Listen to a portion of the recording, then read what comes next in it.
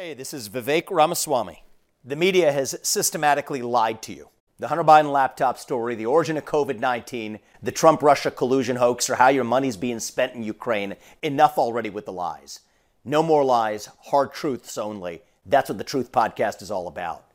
It's not standard conservative talking points. If you want that, go somewhere else.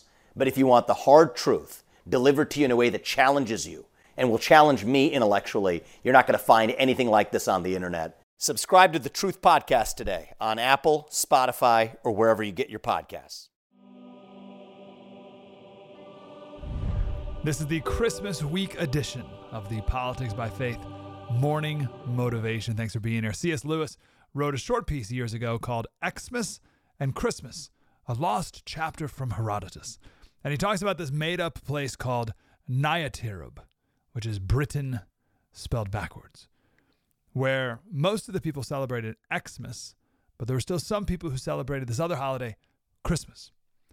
And the people who celebrated Xmas, that was the secular holiday in this made-up town. Oh, this is purely hypothetical. They rushed frantically to buy Xmas cards for one another. And C.S. Lewis said, and because all men must send these cards, the marketplace is filled with the crowds of those buying them, so that there is great labor and weariness. And then people send gifts, for every citizen has to guess the value of the gift, which every friend will send to him, so that he may send one of equal value, whether he can afford it or not. There's 50 days of preparation, which is called the Xmas rush.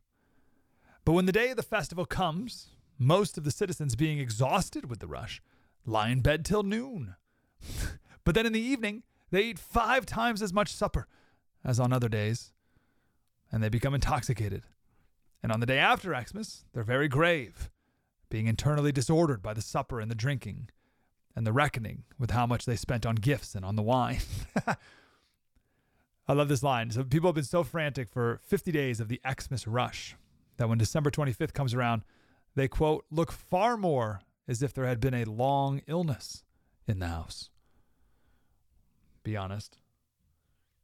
Do you have a little bit of that in your house? A little bit of the rush.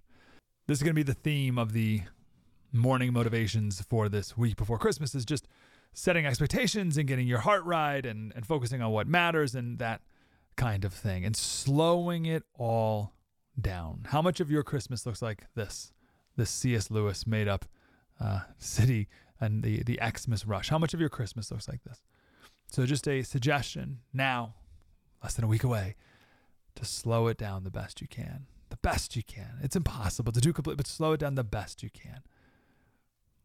I know it's a lot, but as C.S. Lewis said, can it really be my duty to buy and receive masses of junk every winter just to help the shopkeepers? is that like it's my responsibility to improve the economy?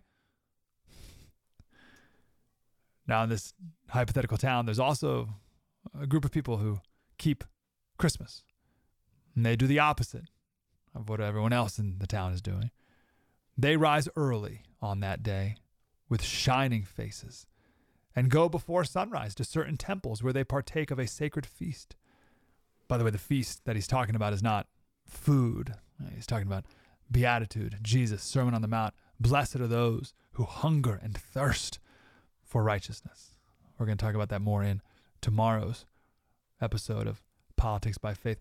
And in most of the temples, they set out images of a fair woman with a newborn child on her knees and certain animals and shepherds adoring the child. What Christmas do you want? Do you want to be looking like there's been a long illness in the house? Or do you want to wake up early on that day with a shining face? Have a wonderful rest of your day and a Merry Christmas. Politics by Faith. Mike Slater.